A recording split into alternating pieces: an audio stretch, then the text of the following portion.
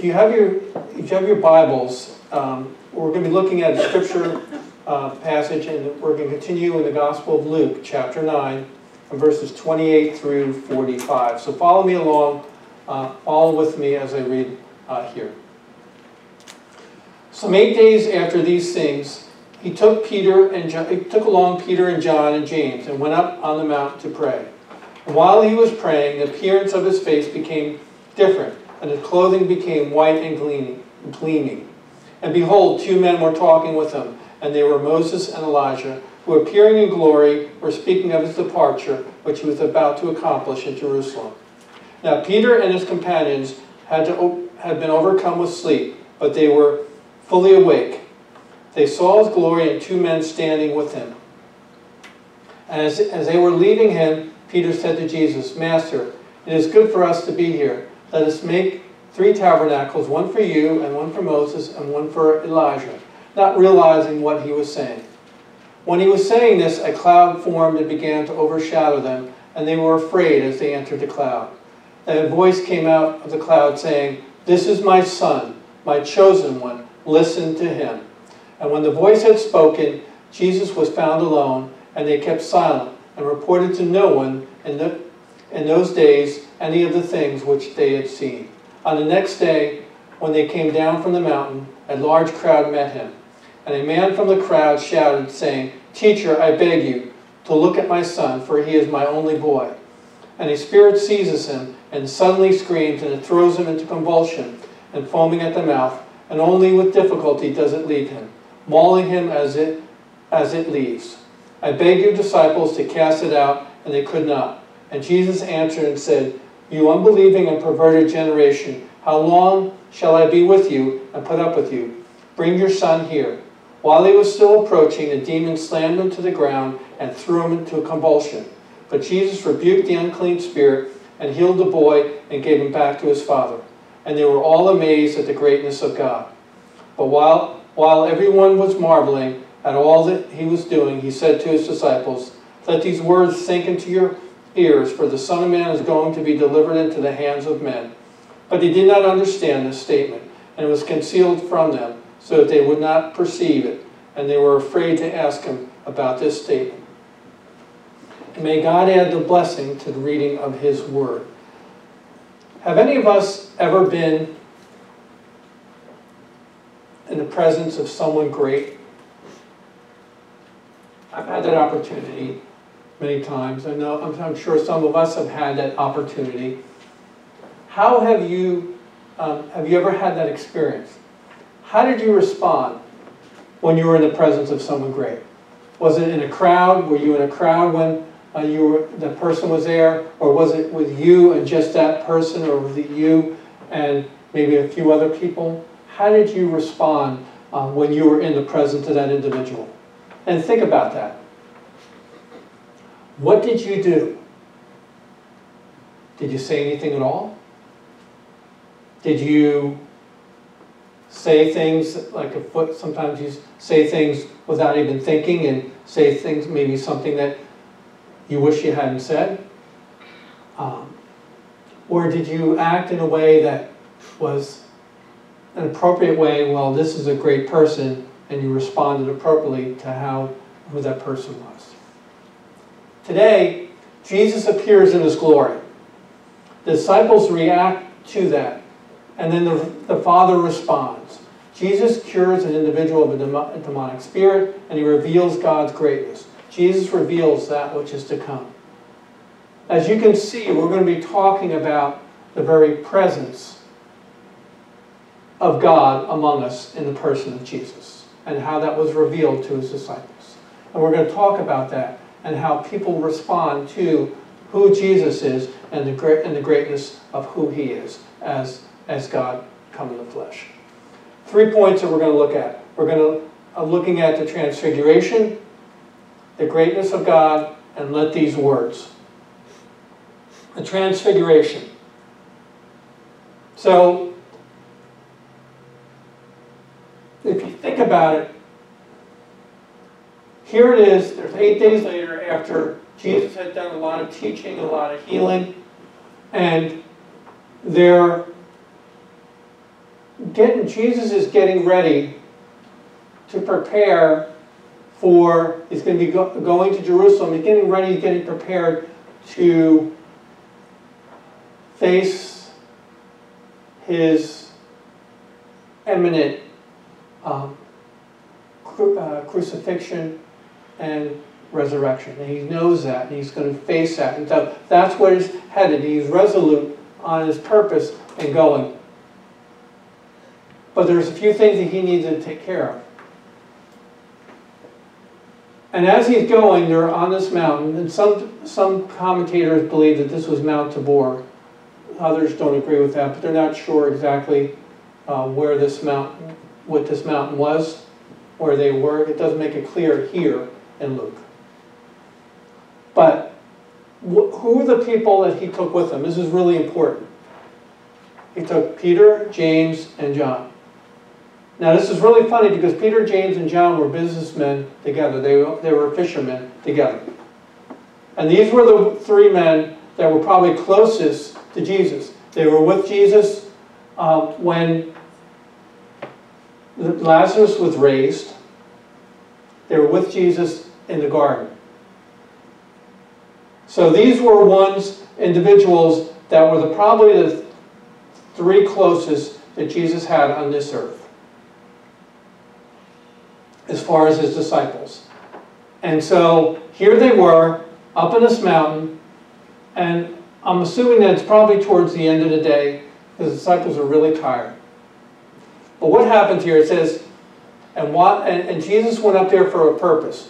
And what was that purpose? That purpose was to pray. Now Jesus knew what he was going to face. Jesus knew that what was going to happen. He knew that. He was in continual communication with his Father. So he understood, and he knew the purpose and the plan for which he came. And he understood that, and he knew that God's purpose was, this is what you have to do, son. But because Jesus was always in communication with the Father, he always sought to seek the Father in prayer and to find direction and leading by his Father.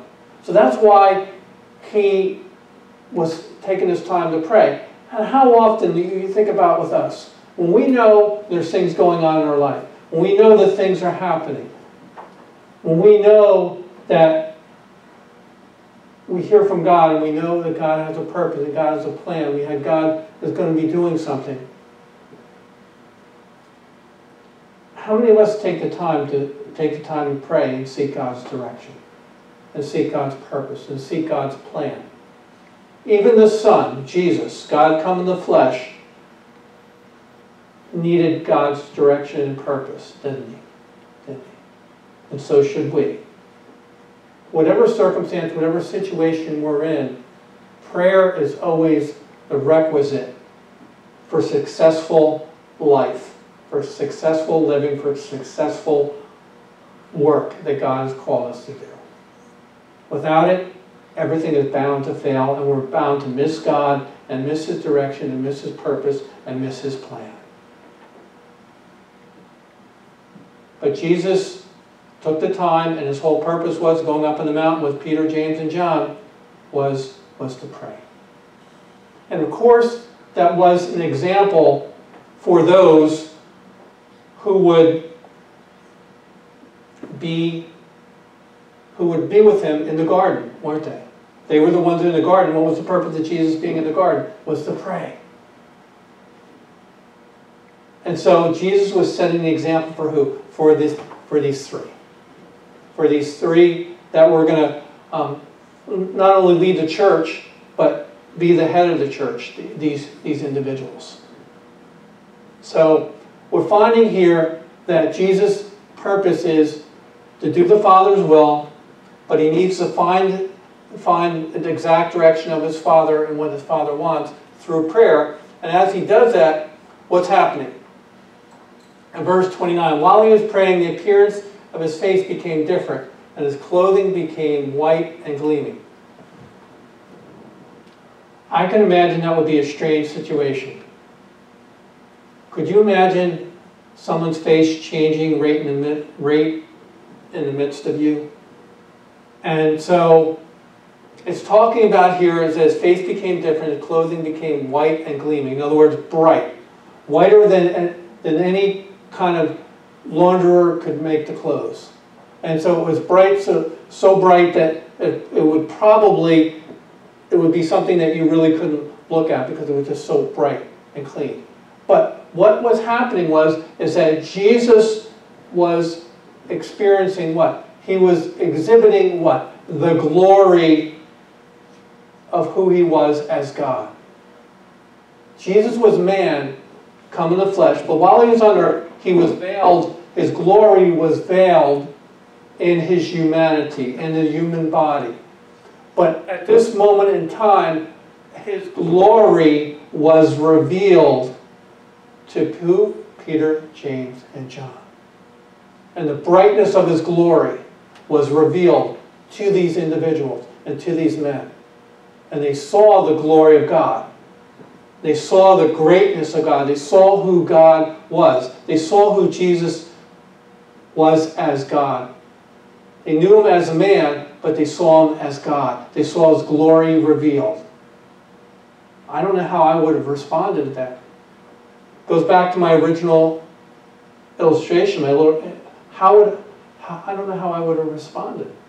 How would I have responded if I saw the glory of God? If I saw Jesus, would I be in awe and wonder? Would I worship? Would I say anything? What would I do? What would we do? How would we respond if Jesus appeared to you in glory? How would you respond to that? How should we respond to that? When you're in the presence of God, I know one thing is that you respond in worship. You go, awe. And you can't really say anything because you're in just so much awe. It's like words fail you. There's no words that could express at that moment anything that could even come close to what he's worthy of at that moment.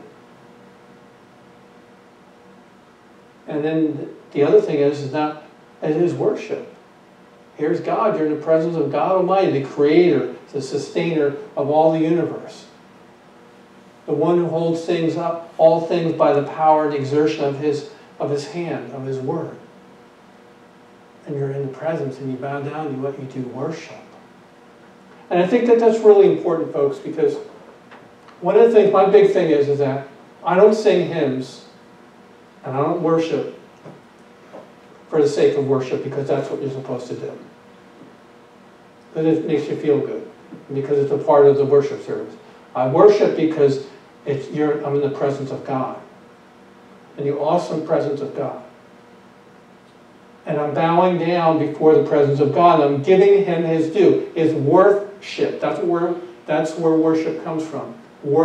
It comes from worship. In other words, you bow down in the presence of Almighty God. That's what worship is. And that's how we should respond to God in our hearts and in our worship and giving of all that we have to him. Because he's worthy of it, isn't he? He is, absolutely. The greatness and the majesty and the grandeur and the beauty of God and all that he is. And we bow down and worship him. How does Peter respond? Peter's never been at a lack of words. He has foot and mouth disease. You know what foot and mouth disease is? Saying stuff that's probably really not appropriate at that moment in time. Some of us do that. I sometimes do that. You know, and Peter had a habit of doing that quite a bit. But Jesus was so gracious because he continued, and God was so gracious. But listen to this. There's two other men there. This is really important. Who were those men who appeared with Jesus in the glory when the cloud came down? Moses, who was symbolic of what? The law. The law of God's people. and Elijah, who is symbolic of who? Of the prophets. So who do we see? The law and the prophets, which means of all that encompassed at that time God's word, God's law and his prophets, the law and the prophets. So here they were, individuals that were a part of God's plan, that were here with Jesus, meeting with Jesus in all his glory, and planning on what? On what was going to be happening. What was Jesus going to do? Jesus was going to go to Jerusalem and do what? And he's going to go into his death. And eventually to his glorious resurrection. So they had to meet with him, and that's the plan that they had. That's the plan that God had. That's the plan and purpose that they had. So they met with him together. To purpose the plan, not to figure out the plan was already set in stone, but to talk and communicate about the plan of what was going to happen in this next ensuing time period that was going to come before Jesus would soon be taken from this earth. And Peter says, and Master, is it good for us to be here? Let's make a tabernacle, one for you, one for Moses, and one for Elijah, not realizing what he was saying.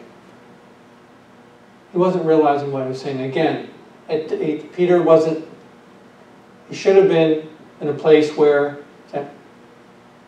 I shouldn't, Peter was always a doer. And I have a habit of doing that too. I always have to be doing something, rather than just being still there for a moment.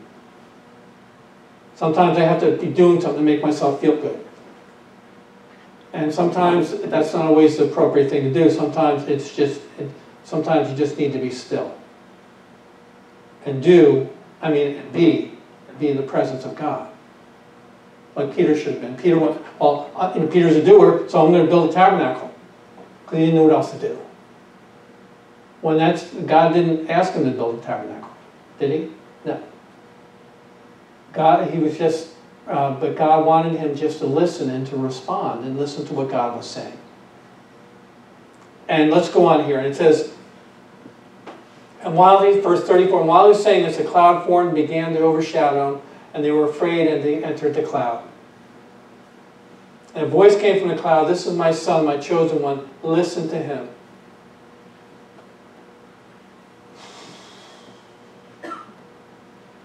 And after Peter said this, a cloud came. And here we see two parts of the Trinity. We see Jesus, and then we hear the voice of who? The Father. That would be pretty incredible. First of all, you see the presence of Jesus in his glory. And now you hear the voice of God Almighty, the audible voice of God Almighty. That would be pretty amazing. To me, I was like, here is God speaking. Like he spoke to Moses on the mountain. Or like he spoke to Elijah. This is funny, I didn't even think about this. But he spoke to Elijah in the cave in a still small voice. He spoke to Moses up in the mountain with the Ten Commandments. It's interesting. But the thing is that God spoke. And he spoke to these individuals. He spoke to Peter, James, and John. And he spoke to them specifically because they were the only humans that were there. Because Jesus was in his glory at that point.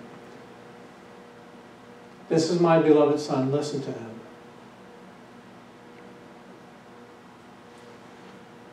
That's a little simple message, but it's profound, isn't it? God didn't say a whole lot. He didn't say a whole lot. He said one sentence. Let me read it. This is my son, my chosen one. Listen to him. This is him. In other words, my chosen one means the Messiah. This is my son. This is him. Do you need any more convincing? Do you need any more proof? Do you need any more examples to know who he is? You need to listen to him. You need to hear what he's saying. Sometimes God speaks to us that way, doesn't he? He says, sometimes God I don't think any of us have ever heard the audible voice of God. I haven't. But I've heard him speak in my heart. I've heard him speak through his word. I've heard him speak through preachers and ministers who are speaking the word of God. But God is speaking, and he has spoken to us.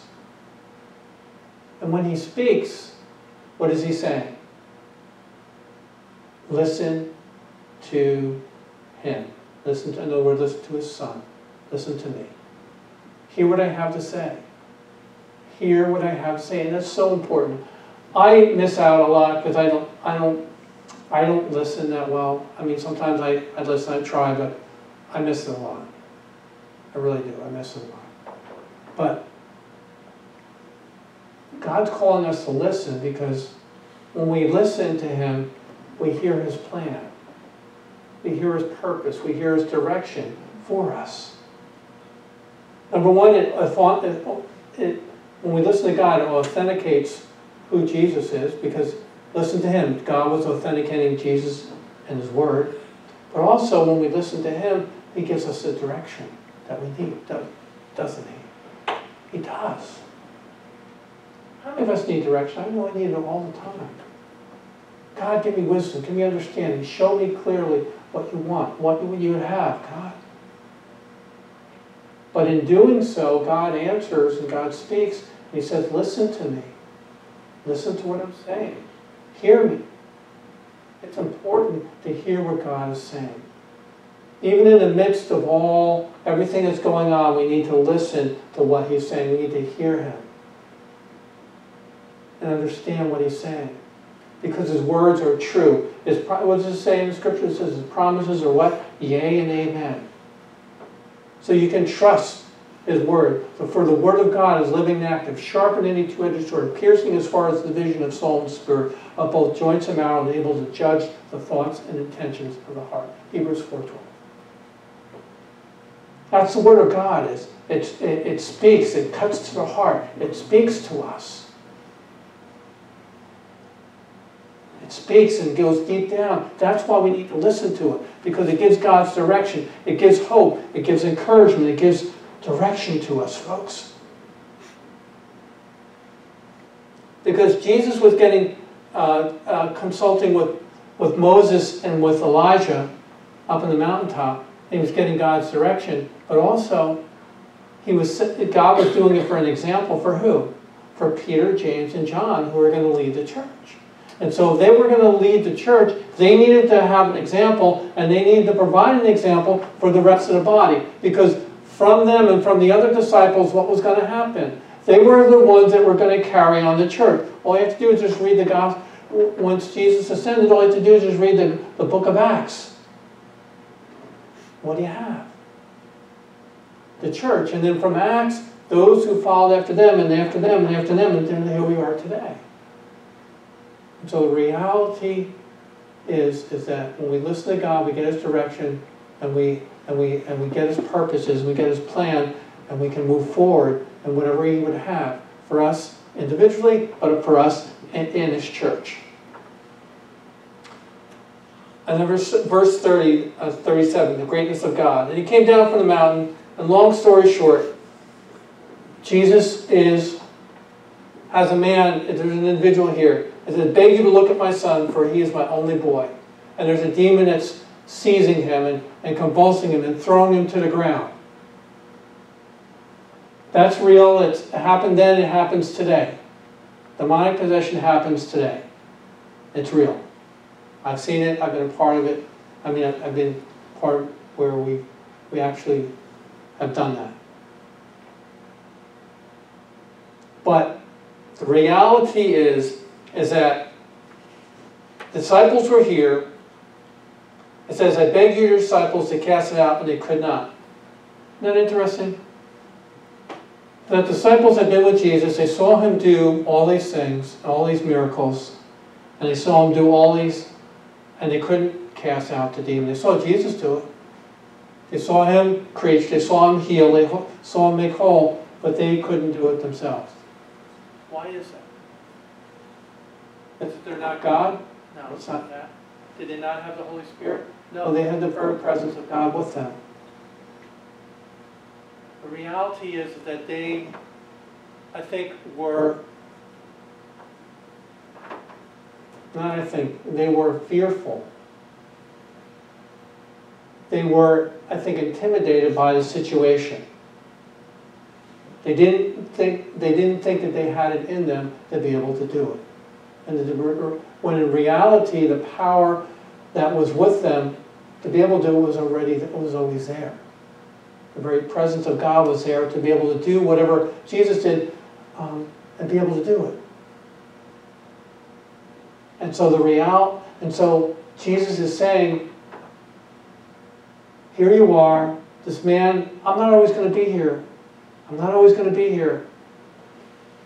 And you're going to have to be able to do this. You're going to be able to have to carry this on for me, because you're the leaders of you're going to be the leaders of the church. The Christian church that's going to carry on after I'm gone. You should be able to do this.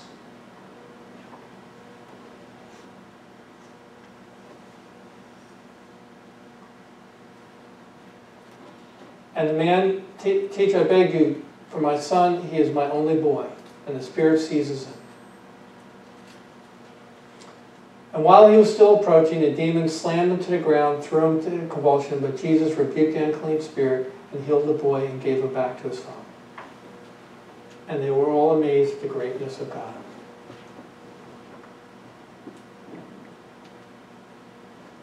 Had the disciples seen Jesus do that before? Absolutely. Had the disciples experienced that for themselves? Yes, they have.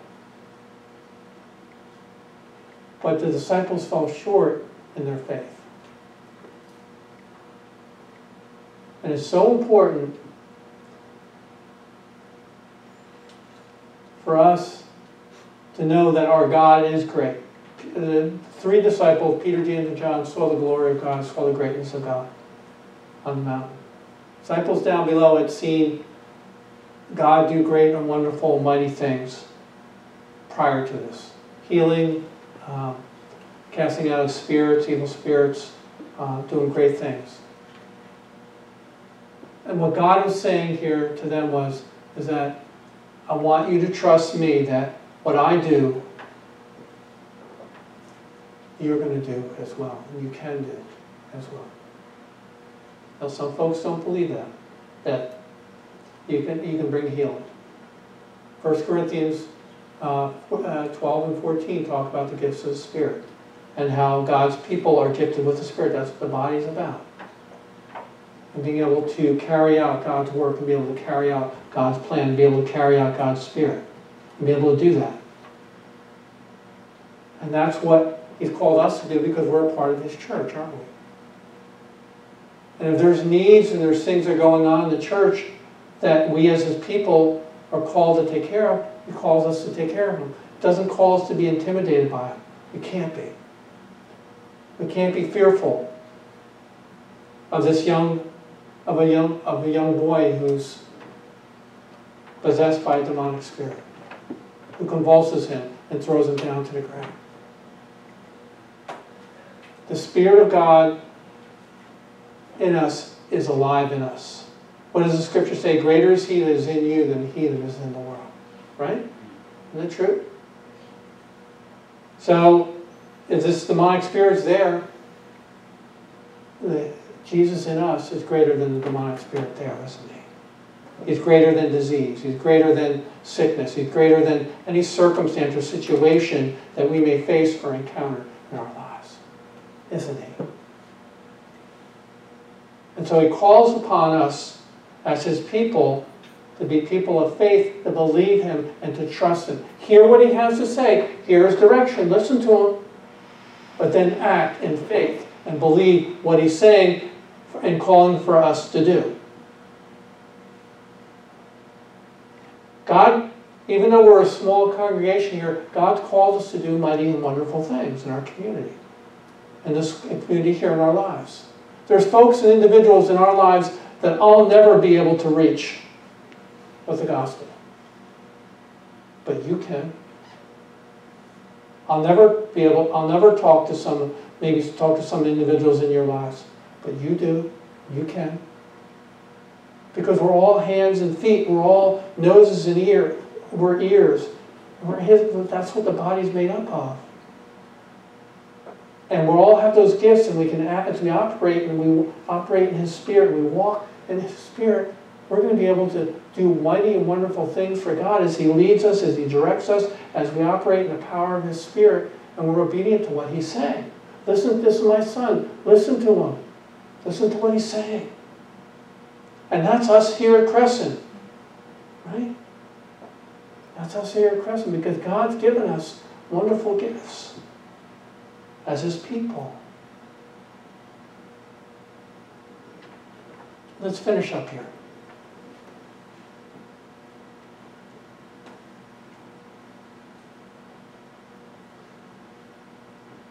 But while everyone was marveling at all at what He was doing, He said to His disciples, "Let these words sink into your ears, for the Son of Man is going to be delivered into the hands of men." What's happening? Jesus, remember we talked about how Jesus was going to be going into Jerusalem? And Jesus was prophetically telling His disciples that He's going to be going to Jerusalem, and He was going to be given over into the hands of wicked, evil men who were going to crucify Him, and were going to take His life and beat Him and treat Him cruelly. So the disciples really didn't understand this and what was going on. And it was hard for them, especially this kind of news. I don't understand. I don't understand. But one of the things that God has shown me is that sometimes God will speak to us words of what He's going to do and what's going to happen. Gives us direction. Sometimes those words may not be words that we want to hear. But in reality, God says, "I understand, child. This may be difficult for you, but this is what's going to happen. Listen to me. Trust me. Trust me. I'm God. I'm your Father. Believe me, I got this under control." God knows the end from the beginning. God is the creator of time. God is over time. He is above all time. He existed before time. He spoke and the universe into existence. And the ever-expanding universe at more at a rapid rate. I was reading that. It's expanding more and more and more, even at a faster rate than they even had thought. But God did that. He spoke that in the beginning. He says, and God spoke, and there was light. Now what the light was? The light was the universe and the stars. God spoke it in one word. And there's what they believe there's like 400 billion stars in the universe now, and it's ever increasing. 400 billion, that's a mind-boggling number. But God spoke that in a moment of time. And think about our God, the greatness of our God, who can set someone free from a demonic spirit, who can set someone free from life-controlling drugs, or someone who can provide for an individual who financially doesn't have the means to make things happen. If God did all that, how much more can He do this for us? And if He presents challenging news, how much more can our God bring forth light at the end of the tunnel? Because there's Friday, but then there's Sunday, right? Right? There's Friday, Good Friday, Jesus' death, but then comes Sunday, which is what? His resurrection. And sometimes with Jesus' news, sometimes when it's challenging and difficult, there's always I use this line, use the word, a silver lining in the midst of it. And that's what we need to see, and that's what we need to trust God in. Even though we may share challenging news, we need to trust Him that He's got it under control, and that somehow, some way, He's going to work it out. But we need to trust Him and believe Him that He's going to do it. So, number one is that Jesus is in control. He has things under control. He revealed Himself. We respond in awe and obedience to God. We respond to who He is. We worship Him. Then we listen to Him. And then we believe Him. And believe Him at His word. Because when we do, great things happen, right?